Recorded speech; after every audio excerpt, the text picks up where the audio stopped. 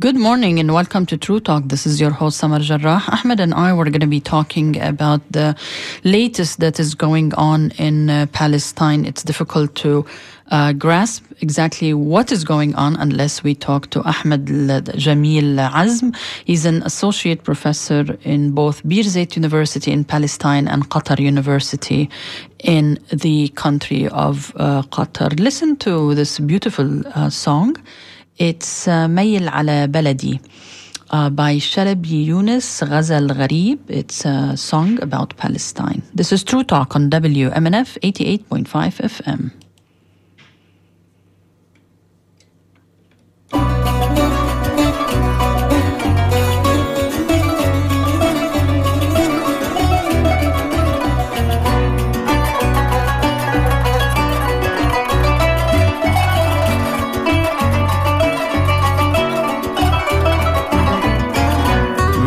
على بلدي لتشوف كيف البحر بيضحك لك لتشم تراب بلادي وترسم عحجار ومجدك. ميل على بلدي لتشوف كيف البحر بيضحك لك لتشم تراب بلادي ترسم عحجار ومجدك. ميل على شاطئ حيفا خدلك من رمل وتذكار صورة بشوارع يافا وعلى صورة العكا مشوار. ميل على شاطئ حيفا خدلك من رمل وتذكار صورة بشوارع يافا على صورة العكا مشوار. ميل على بلدي لتشوف كيف البحر بيضحك لك.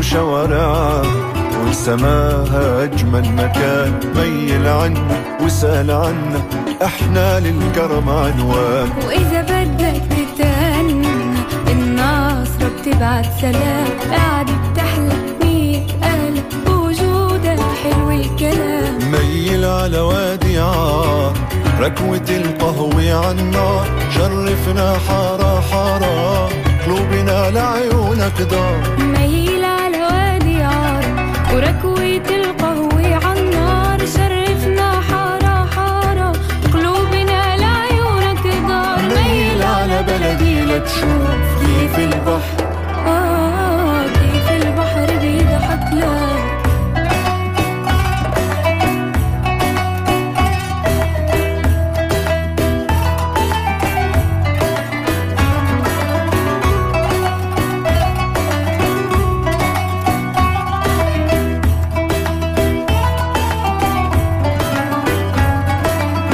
لفيت بلاد لفيت ما لقيت بجمالك ما لقيت ولا حتى جبالك والورد وعصافيرك بتغني يابا ليل ليل ليل ليل ليل.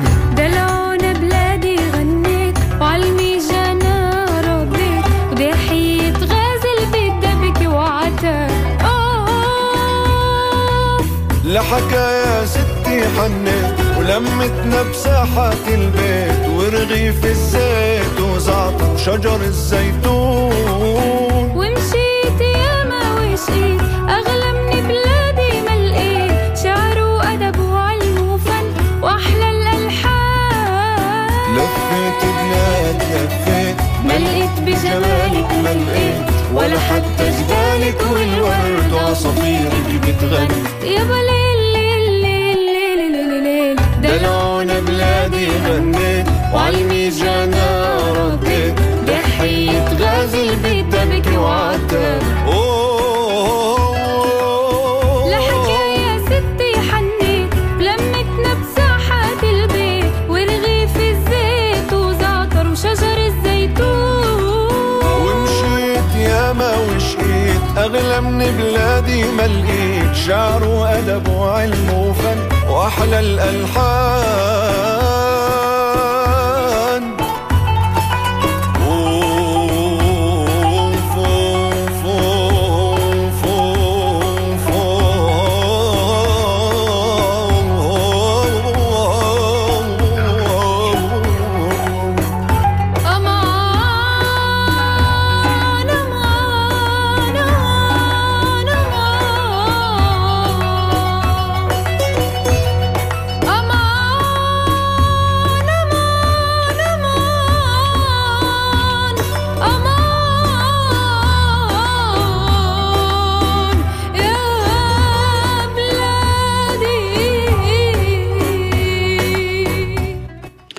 And welcome back to True Talk. This is your host, Samar Jarrah. Ahmed and I will be joined by Professor Ahmed Jamil Azm. He is Associate Professor in both Birzeit University in Palestine and Qatar University in Qatar. And both of them are joining us live via this amazing technology. Good morning, Professor Azm.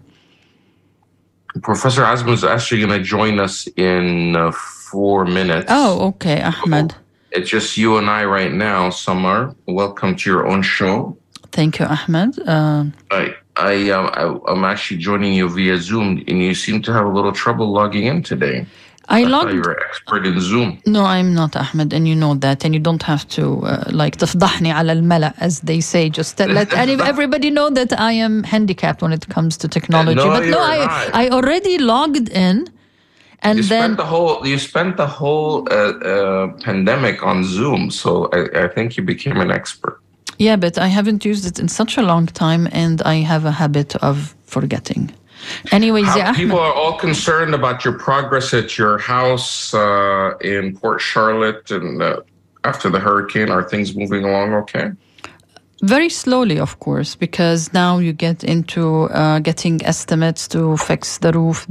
My roof has to be replaced, and of course, the prices are just like higher than before the storm, but it's going to get much, much higher. So you have to lock in a price and pay a down payment, regardless whether your insurance are going to immediately pay you or what. But this is the way to guarantee that you're not going to be missing on the good prices at the moment. I still have to remove gigantic stumps, and I was actually talking this morning with a gentleman who will use satellite, because I'm not in my house, to see the images of these stumps, so he can from the space, so he can give me estimates, because everybody. Really, that's how he gives you the estimate, via satellite images? He wants to know if he can do it or not, because ask him to do it with a drone. I think they can also do it with a drone, but then they I hear that those type of estimates are not very accurate, because they'll I think he wants to know if the equipment he has is sufficient, because with the company that came all the way from Montana, I think, or St. Louis, I can't remember from where, they couldn't remove it. But I know there are other pieces of equipment that can. So he wanted to see, because I couldn't provide him with a picture. So this is one of the things that are, that I have to deal with immediately. Samar, don't forget also, of course, we have to also deal with the upcoming midterm elections. Actually, early voting has already started on October 24th. It's going to continue to November 6th across the state, early voting sites. And then election day is November 8th. And of course, you can do the mail-in ballot. You have to request it from your supervisor of elections. I'm actually working on that now and hope to early vote today or tomorrow. Oh, so you're not gonna go that day? I always like to go the day of. Yeah, I like to go early voting, because a lot of times I'm helping get out the vote on that day, and it's just better for me. Things happen last minute. You don't know what's going to happen on that day, and then I just want to make sure it gets done, so get it out of the way. But yeah, people like to go on that day of the event as well. But make sure whatever you do, make a plan and go out there and vote. A lot of important things are on the ballot, and a lot of races that are important. And as we can see, those races and those politicians have an impact on our lives and our economy and so many things, including matters of war and peace and support for the occupation or opposing the occupation. Anyway, our guest for today is now dialing in, and I'll let you introduce him. Okay, very good. Go ahead, Samar. Oh, he's on? Yes. Okay, again, this is True Talk on WMNF 88.5 FM. And Ahmed, my co-host, and myself, Samar Jarrah, will be talking with Professor Ahmed Jamil Azm. He is talking to us actually from Amman, Jordan. He's associate professor in both Birzeit University in Palestine, as well as Qatar University in the state of Qatar. I should say, Masa al Khair, Professor Azm. Good. How are you? It's morning. Good morning for you. Yeah, it's morning here. Always a pleasure to read your articles. I always read the Professor Ahmed's articles in Arabic, but this is the first time I get to talk to him in English, and he writes extensively about what is going on in Palestine, also as well as the Arab world, but he specializes in the Palestinian issue. And Professor, on our mainstream media, there isn't much description or following. The news is not following what has been happening in Palestine in the past few, let's say, weeks, where in particular in Nablus, there are, for instance, a few days ago, 5 Palestinians were assassinated by Israel. Of course, as Israel calls them terrorists, we call them freedom fighters and national resistance. What is really going on in Nablus? But even before we start, where is Nablus? Because people might not geographically understand where is it located, and if it's occupied or not. Yeah, thank you, Samar. And before saying where Nablus is, let me say Nablus is one of the oldest cities on earth. It is a city of heritage of thousands of years. And actually, the events are happening in the very central center of Nablus, the old city of Nablus. Nablus is in the north part of the West Bank. West Bank is the West Bank of Jordan River that was occupied by Israel in 1967. In 1948,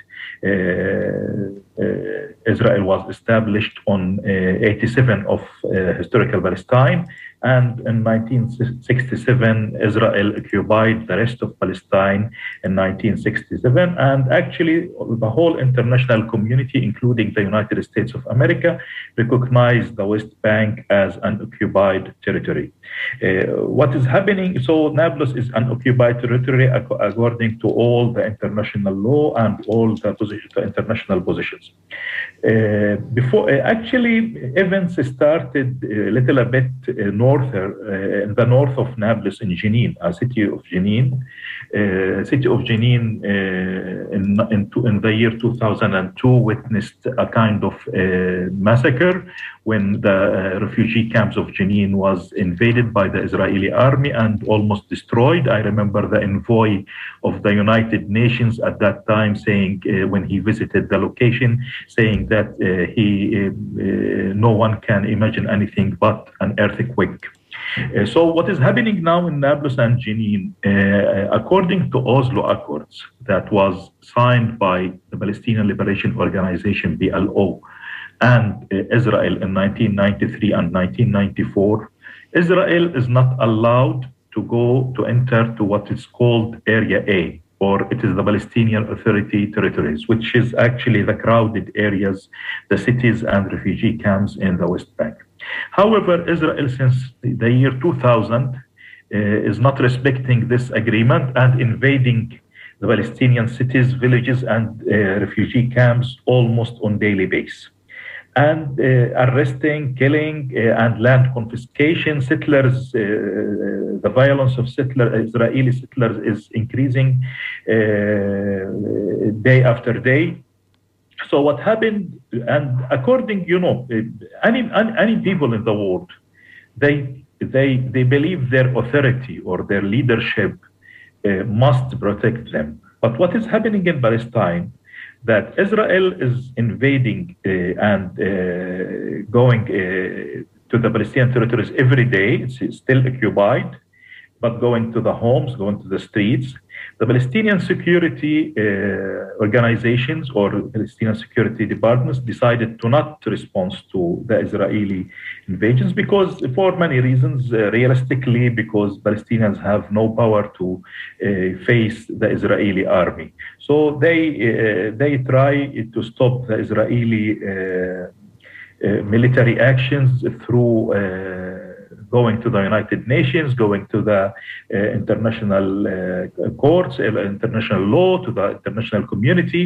However, the international community decided actually to neglect the Palestinians. What is happening in the last few months, let me say, that everybody is neglecting the Palestinians. I was myself part of several discussions and with diplomats, and they keep telling us Palestinians, nobody now have time for you.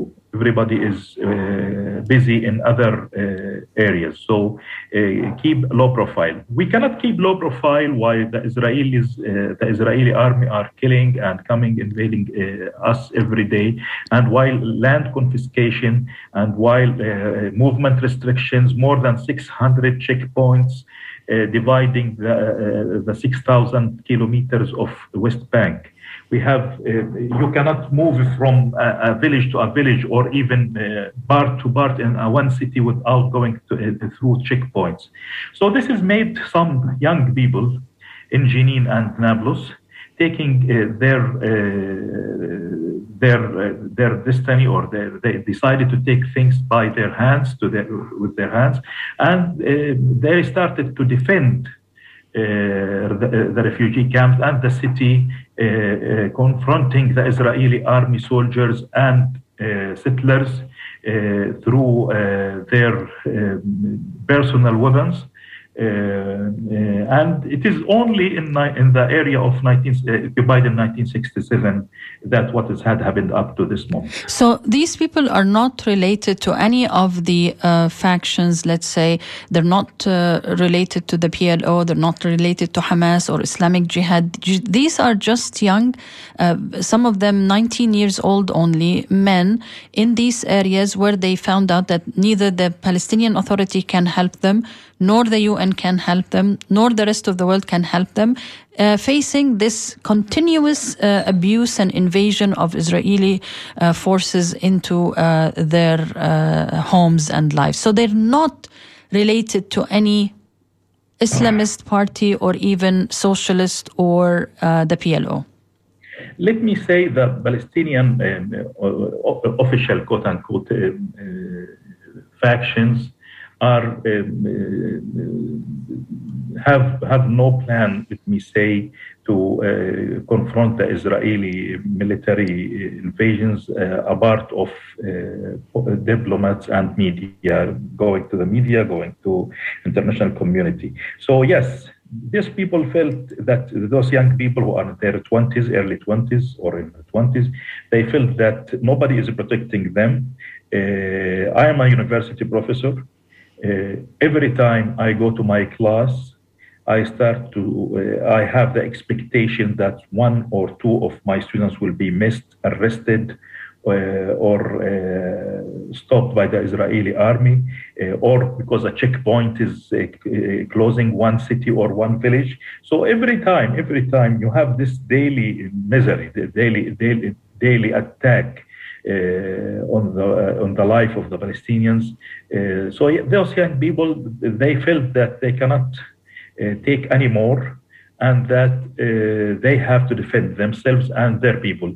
And actually, what are they saying? If you read their statements carefully, most of what they are saying that it is that we cannot accept Israel keep invading us, keep attacking us without any response and without any defense. But for them to exist and to be able to not be caught, let's say, they do have to have the support of the locals. And I think you do mention that in your article. And maybe are we witnessing a new intifada, a new uprising in the making, or you don't think it's going to happen?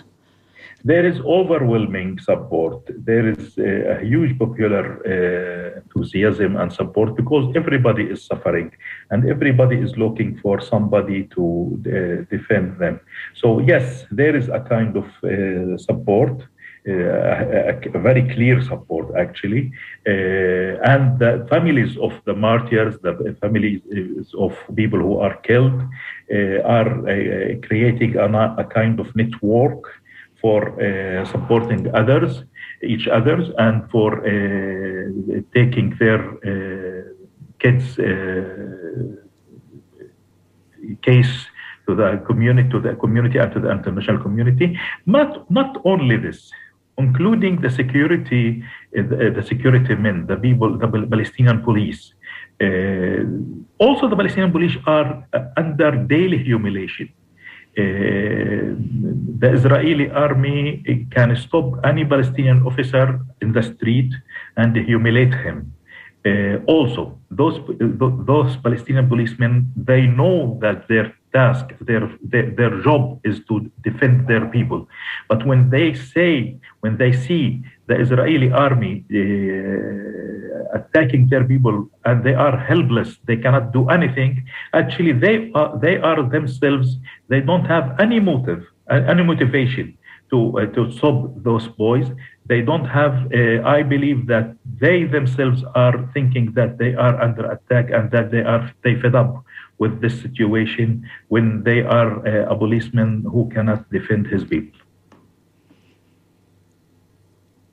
Ahmed, I know you wanted to ask a question. Yeah, somewhere my microphone was muted. I don't know if you did that or it's me. No, you always have to blame me, but no. Thank you. If you're just joining us, this is True Talk on WMNF 88.5. We're speaking to Professor Ahmed Azm. He's a Palestinian from Birzeit University in Palestine, as well as Qatar University in Qatar, and the editor-in-chief of the PLO Quarterly, Shun Filistiniya, that has been published since 1971. Professor, it's been years now that the PLO hasn't been in charge of the Palestinian Authority.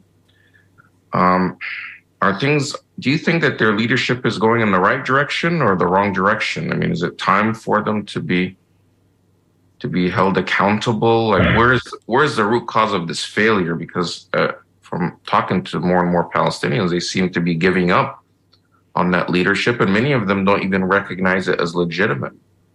Yeah. Firstly, the first party to be blamed is the occupation and Israel. Israel, as I mentioned at the beginning of this interview, signed Oslo Accords with the PLO, and I can count more than 20 area or 20 points that Israel is not committing itself to this agreement. So this is the beginning point to start with, is that Israel and the occupation is the first to blame, including that there is no elections, because the Palestinian leadership or the Palestinian PLO last year tried to go to the general elections, but the fact that Israel didn't allow elections in Jerusalem, while in Oslo Accord again that Palestinians have the right to have elections in Jerusalem, East Jerusalem, so the elections are stopped. I think there is a problem of legitimacy. Sure, everybody knows that there's a problem of legitimacy. We have a president who is now 86 years old, and we need elections. We didn't have elections since 2006, 2007, and everybody needs to renew legitimacy through elections. People, I can see that people need a new leadership, or they want to renew the leadership. At the same moment, nobody among the Palestinians have the intention or a plan to transfer the confrontations from facing the occupation to face the leadership. And this is, if you read or you hear those young people who are in Nablus and Jenin, in the street, they kept saying that our main contradiction, main problem is with occupation. I think even the leadership itself, the PLO leadership, knows that they didn't deliver anything, and that there is a problem, and that they are failed. I agree there is a problem of democracy, but the first party to blame is Israel, who is there to prevent elections. If the first party to blame is Israel, do you think that the Oslo Treaty Accords enabled this continuation of the occupation? Yeah. Let me explain to your audience what is Oslo Accords. Oslo Accords is an interim agreement signed in 1993 and another part in 1994, and it was supposed to end in 1999. And according to Oslo Accords, should be an incremental withdrawal, Israeli withdrawal from the Palestinian lands. And according to the accords, that by 1999, Israel should be out of all the Palestinian territories except the settlements who are at that time 2% of the land. At that time, maybe we had something like 190,000 settlers. Now we have around 800,000. So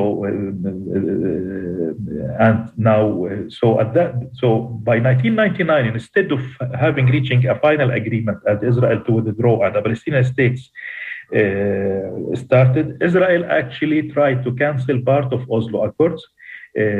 For example, Palestinians were supposed to have a position on the borders with the Israelis. They refused to allow them to stay on the borders.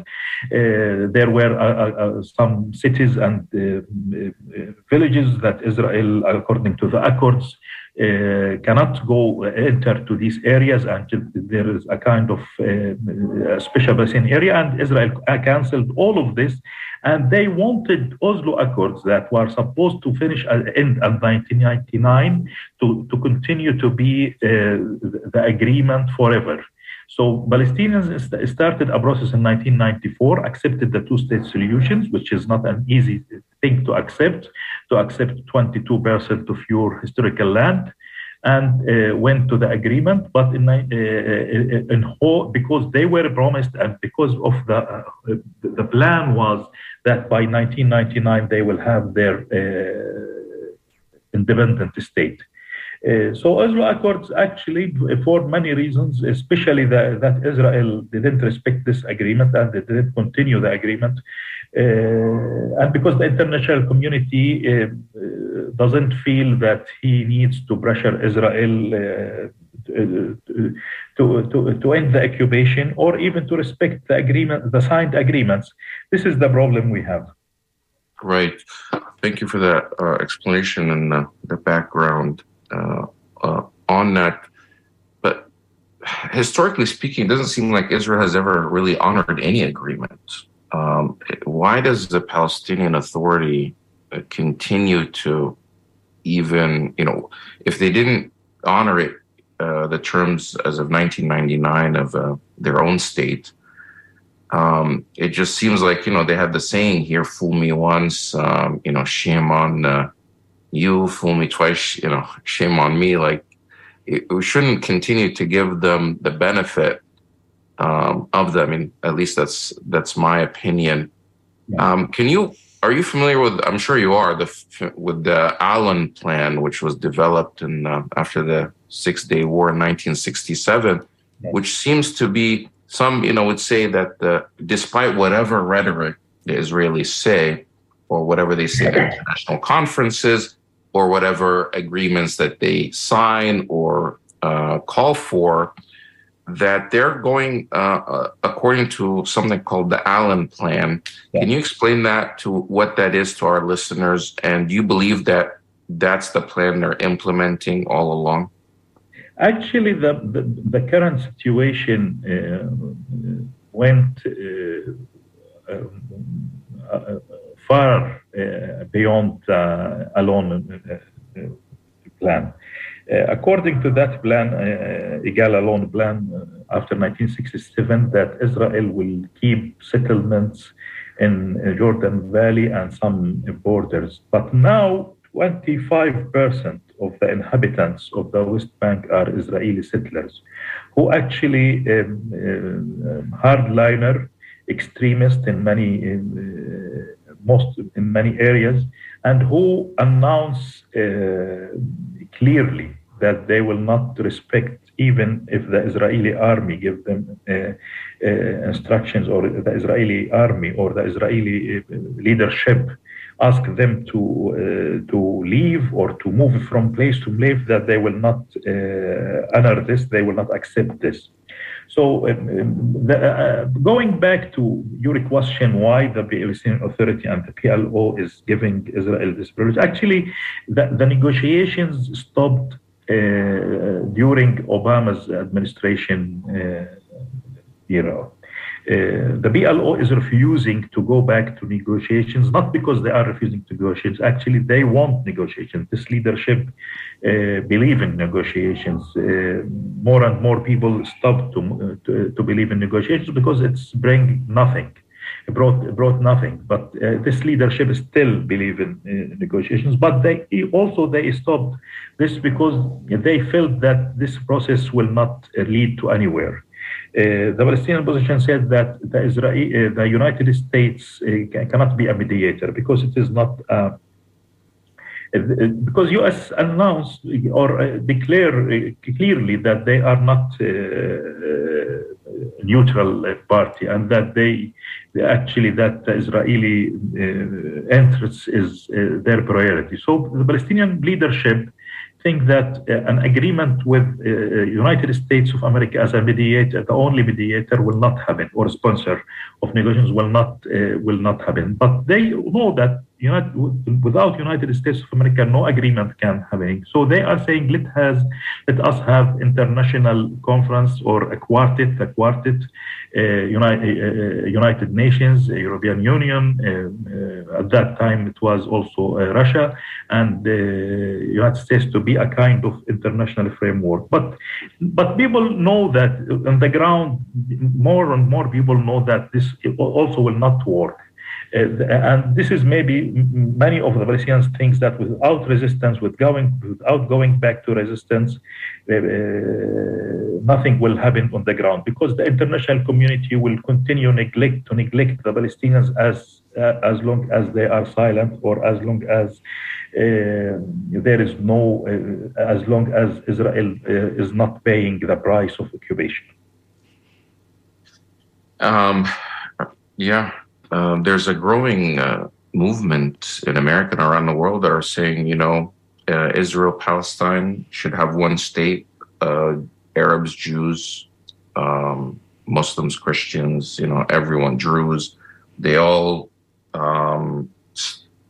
that the two-state solution, because of what you described, that now 25% of the West Bank is occupied by settlers, and they're calling for a one-state solution that includes everybody. I know that the hardliners in Israel are calling for a one-state solution that's Jewish only and not for anyone else. But what do you say about this movement to have one state that includes everybody, and it's a democracy, not a Jewish theocracy or an ethnocentric state as it is right now, or a type of apartheid state where it's ruled by one group and the other group is subjugated? Because a lot of people are saying it's not even possible to do two states side by side anymore. Yeah. Firstly, let me explain that why, yes, settlers are 25% of the West Bank inhabitants now, but actually they control almost all the roads, or all the roads between cities and the villages, and you cannot move from area to area. The West Bank is a big closed prison with the separation wall, 8 meters high separation wall. Many roads are only Jews road. You cannot go, if you are a Palestinian or an Arab, you cannot go to these roads. So this is one thing to explain. Regarding the one-state solution, on the ground, I agree with you. that more and more the two-state solutions is becoming unrealistic and it is impossible. Unless there is really a serious commitment to reach this agreement. Palestinians, and I am talking to Palestinian leaders, politicians at the leadership, I can tell that the Palestinians are accepting, or they accepted any solution, one state solution where Palestinians and Israelis are equal citizens, and the Palestinians have the right of return. The refugees have the right of return. I don't think there is any Palestinian who will refuse this, if you can saying that there's a kind of one-state solution where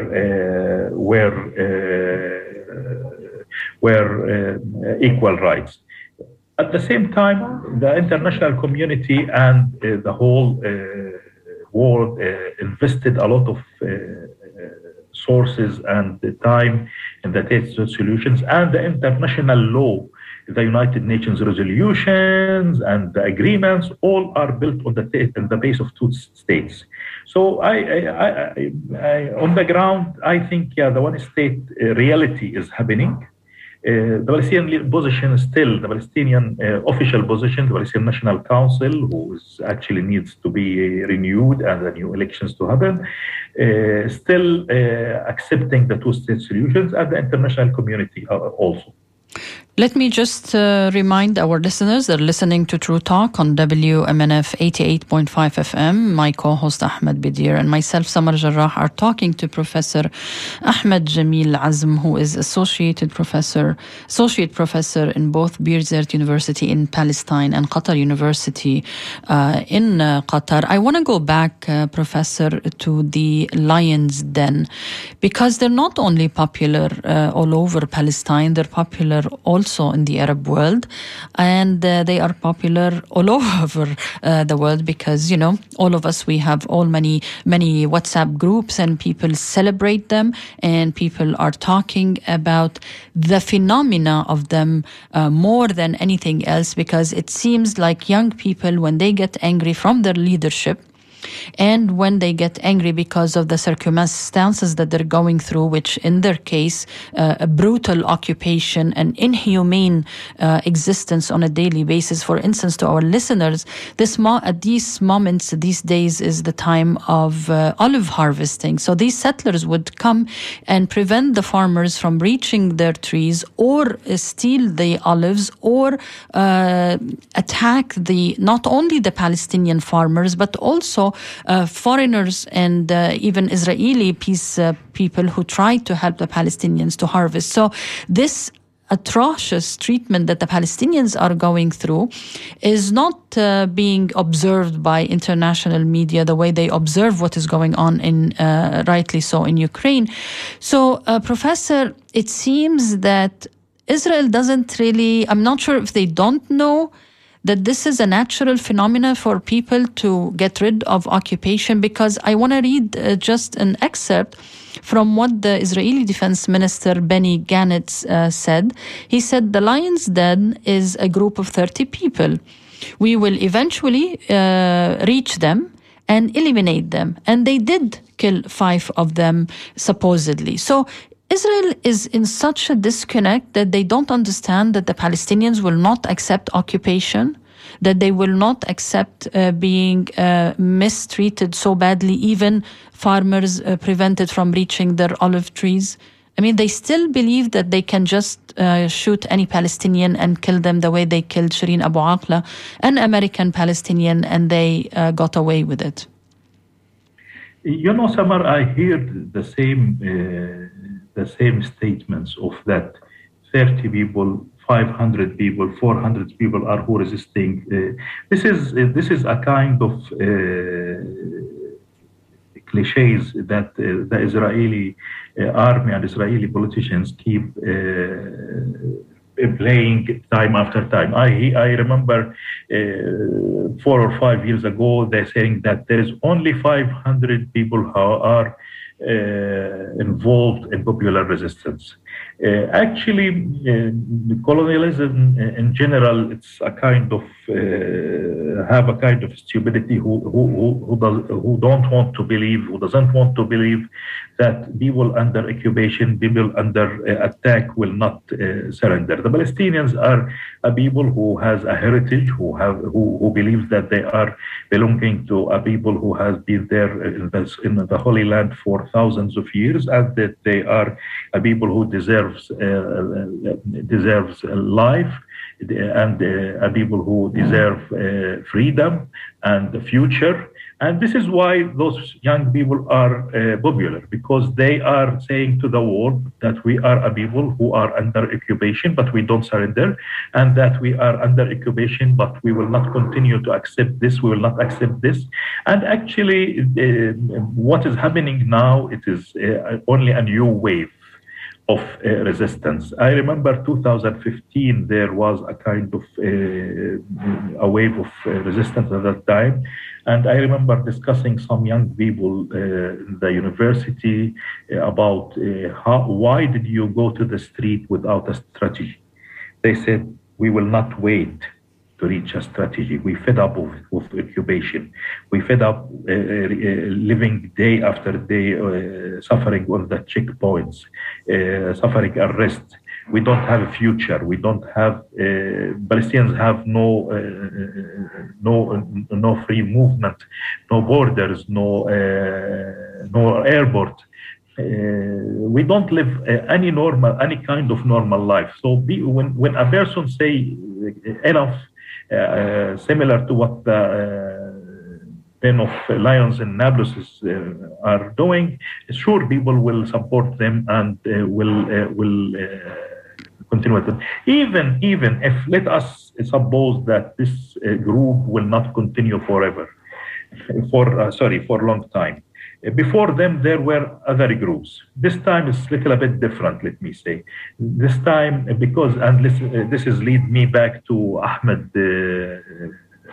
Ahmed's question about that this is maybe a kind of a new leadership. Actually, this is a kind of a new Palestinian organization, a kind of new system or new kind of organization where every locality, Jenin, Nablus, Ramallah, Khalil, is establishing its own popular defense troops or popular defense units, because if your police and your army, if there is something called Palestinian army, is not defending you, then you have to find to defend yourself, and you have to organize yourself. And this is, I think, what is happening. International community is not trying to reach a settlement. There is no peace process. Even Biden's administration, for maybe the first administration since the early 1990s, 1991, maybe there is no peace envoy for the Middle East, and there is no even a fake peace process, nothing. So people fed up with this and think that we will organize ourselves. And this is what the Palestinians did, by the way, in 1965. This is what they did in 1987, the Intifada, and they can create their new Intifada. Maybe will not be the same Intifada of the 1987, because there is a new realities on the ground in terms of the Israeli redeployed their troops on the ground. So there is no immediate contact or clashes in the crowded areas, on the populated areas. But I think a new type of resistance is developing, and it is not developing in 2022. Actually, it started at least in 2014. People, if we are going back from 2014 up to the 2022, we can see that how resistance is developing. And there is a very important reality. Every time the international community is starting to tell the Palestinians that we don't have time for you, every time they will tell us that wait, the Palestinian young people will rise and will not wait. I have to agree with you. You reminded me of the two previous intifadas, the uprisings. I want to thank you, Professor Ahmed Azam, for being on True Talk. He's associate professor in both Birzeit University in Palestine and Qatar. Thank you so much for being on True Talk. Thank you, Fee. Thank you. It's a pleasure. Thank you. So this was Professor Azam. Ahmed, I'm going to play some music, and then you and we have a few things to talk about. This is WMNF 88.5 FM. Listen to this lovely song. It's called Mayil Ala Baladi, Pass By My Hometown. This is a Palestinian song. في البحر بيضحك لا تشمي تراب بلادي ترسم عحجار ومجد ميل على شاطئ حيفا خدلك من رمل وتذكار صورة بشوارع يافا وعلى صورة العكا مشوار ميل على شاطئ حيفا خدلك من رمل وتذكار صورة بشوارع يافا على صورة العكا مشوار ميل على بلدي لتشوف كيف البحر بيضحك لك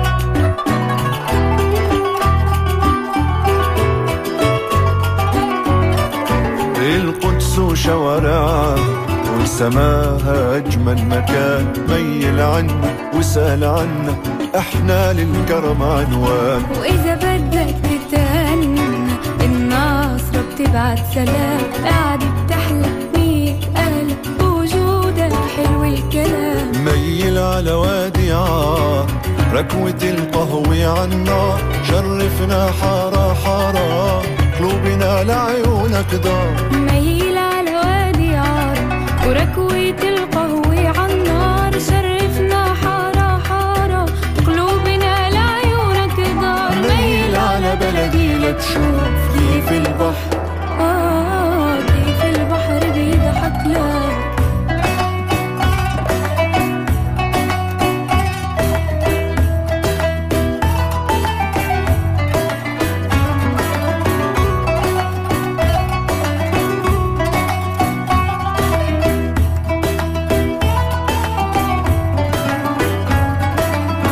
لفيت بلاد لفيت ما لقيت بجمالك ما لقيت ولا حتى جبالك And welcome back to True Talk. This is your host Samar Jarrah, my co-host and Ahmed. We're talking about the latest that is going on in Palestine. I know our media are not covering the news, but since the beginning of the year, 170 Palestinians have been killed by the Israelis, and many of them are children. And actually, Ahmed, I'm trying to arrange an interview with a professor.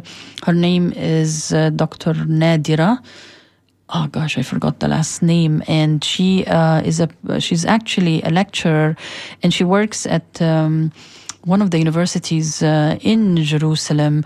And she's in criminology, but writes about the unchilding, the process of unchilding of Palestinian children. I don't know why you are muted, ya Ahmed, but I didn't mute you. Ahmed? Okay. Yeah, I'm listening to you. Okay, sorry. So Did you ask me a question? No, I was trying to see why it says in front of me that your mic is muted. And the first time you accused me that I did it, so I wanted to make sure. And it turns out you're the one who turns the mic off and on from your end. Oh, God, man. Yeah, because I don't want the background noise to affect you. I'm listening attentively. So I'm going to be arranging an interview with Dr. Nadira. She's extremely interesting. And to talk about this phenomena, she coined this term called unchilding. How when you arrest, for instance, like Ahmed Manasra, he was 13 years old.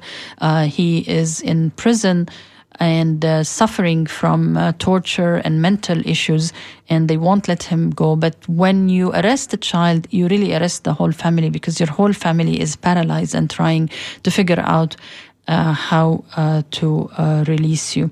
So any projects you're working on, my friend? As for me, all my projects related to cutting the stumps, grinding stumps and removing debris and figuring out if they're going to collect our garbage or not, the recycling or not.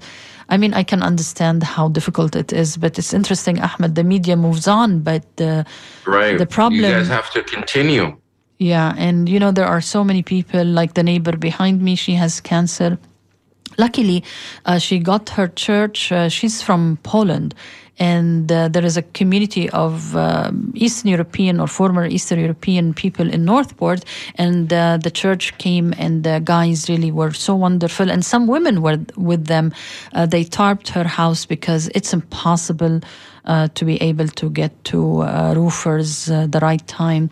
Luckily, we don't have rain, so it's not a major issue at the moment. But anyways, I'm very, very sympathetic to all the people who do not have insurance or are on a very tight budget.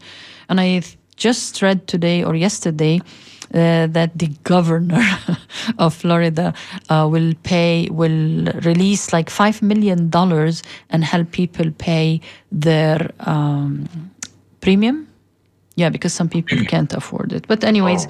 That's interesting that he would do that ahead of the election. Yeah, very interesting that he would do that. And it's interesting that some people think, oh my gosh, the storm Ain will put him into the White House. And I'm thinking it was his duty and job as a governor to take care of us. Some guy was telling me the other day, said he did such an awesome job with the storm. Like, what was his job? Like, he's the governor. He's supposed to help us when something like this happens. I mean, there's a whole network. He's just a figure, there's a whole already system in place. There's FEMA, there's a disaster. There's not like he basically, many people tell you that he used it as an opportunity for election time, except he wore those white boots that got a lot of attention when he came and toured the area. But some are, two things I want to ask you about the conversation we just had with the professor. Are you for one state or two states in your home country? Because it may be a controversial question for some, and especially when we raise this question here. When I say, a lot of our listeners that are pro-Israel, they're shocked. They're like, how can there be a one state? Don't even suggest the idea. But more and more people are considering it that, hey, why doesn't everybody there live under one country with equal rights and equal right to vote and equal right to everything? If you go there and visit the way I did the 3 times, you realize that any talk of two-state solution is a waste of time and waste of taxpayers' money and waste of diplomacy. It's not doable because, for instance, how can you have a state that is separated by another state? So one state is, let's say, in Fort Myers, and the other part of the state is in Tampa, and whatever land between Tampa and Fort Myers is another country. So how are you? And you don't have airports and you don't have roads. And how on earth are you going to be connected and have business and do trade and do soccer games or do anything if you're not connected geographically? So this is one thing. The other thing is that, like the professor said, Israel, in violation of international law, imported people from all over the world and planted them inside the West Bank, where at least 22% of it should be an independent Palestinian state. And to connect these settlements, these colonies, these illegal entities that are built on confiscated farmlands that used to owned by the Palestinians, are connected by roads that if it were in America, so you tell black people you cannot be on Dale Mabry. or if you are a Chinese, you cannot be on Dale Mabry, or if you are Jewish, you cannot be on Dale Mabry. I mean, how can you have a state like that? It's just not doable. It's not doable. It will not survive. It's not viable.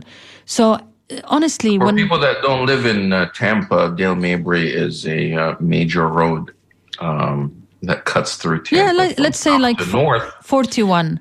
Everybody knows you as 41 is another because Summer, we have listeners from out of state and even from other parts of the world. But what you're saying is, as other guests have said it before, Ahmed, I think we're running out of time. We're out of time. Yeah.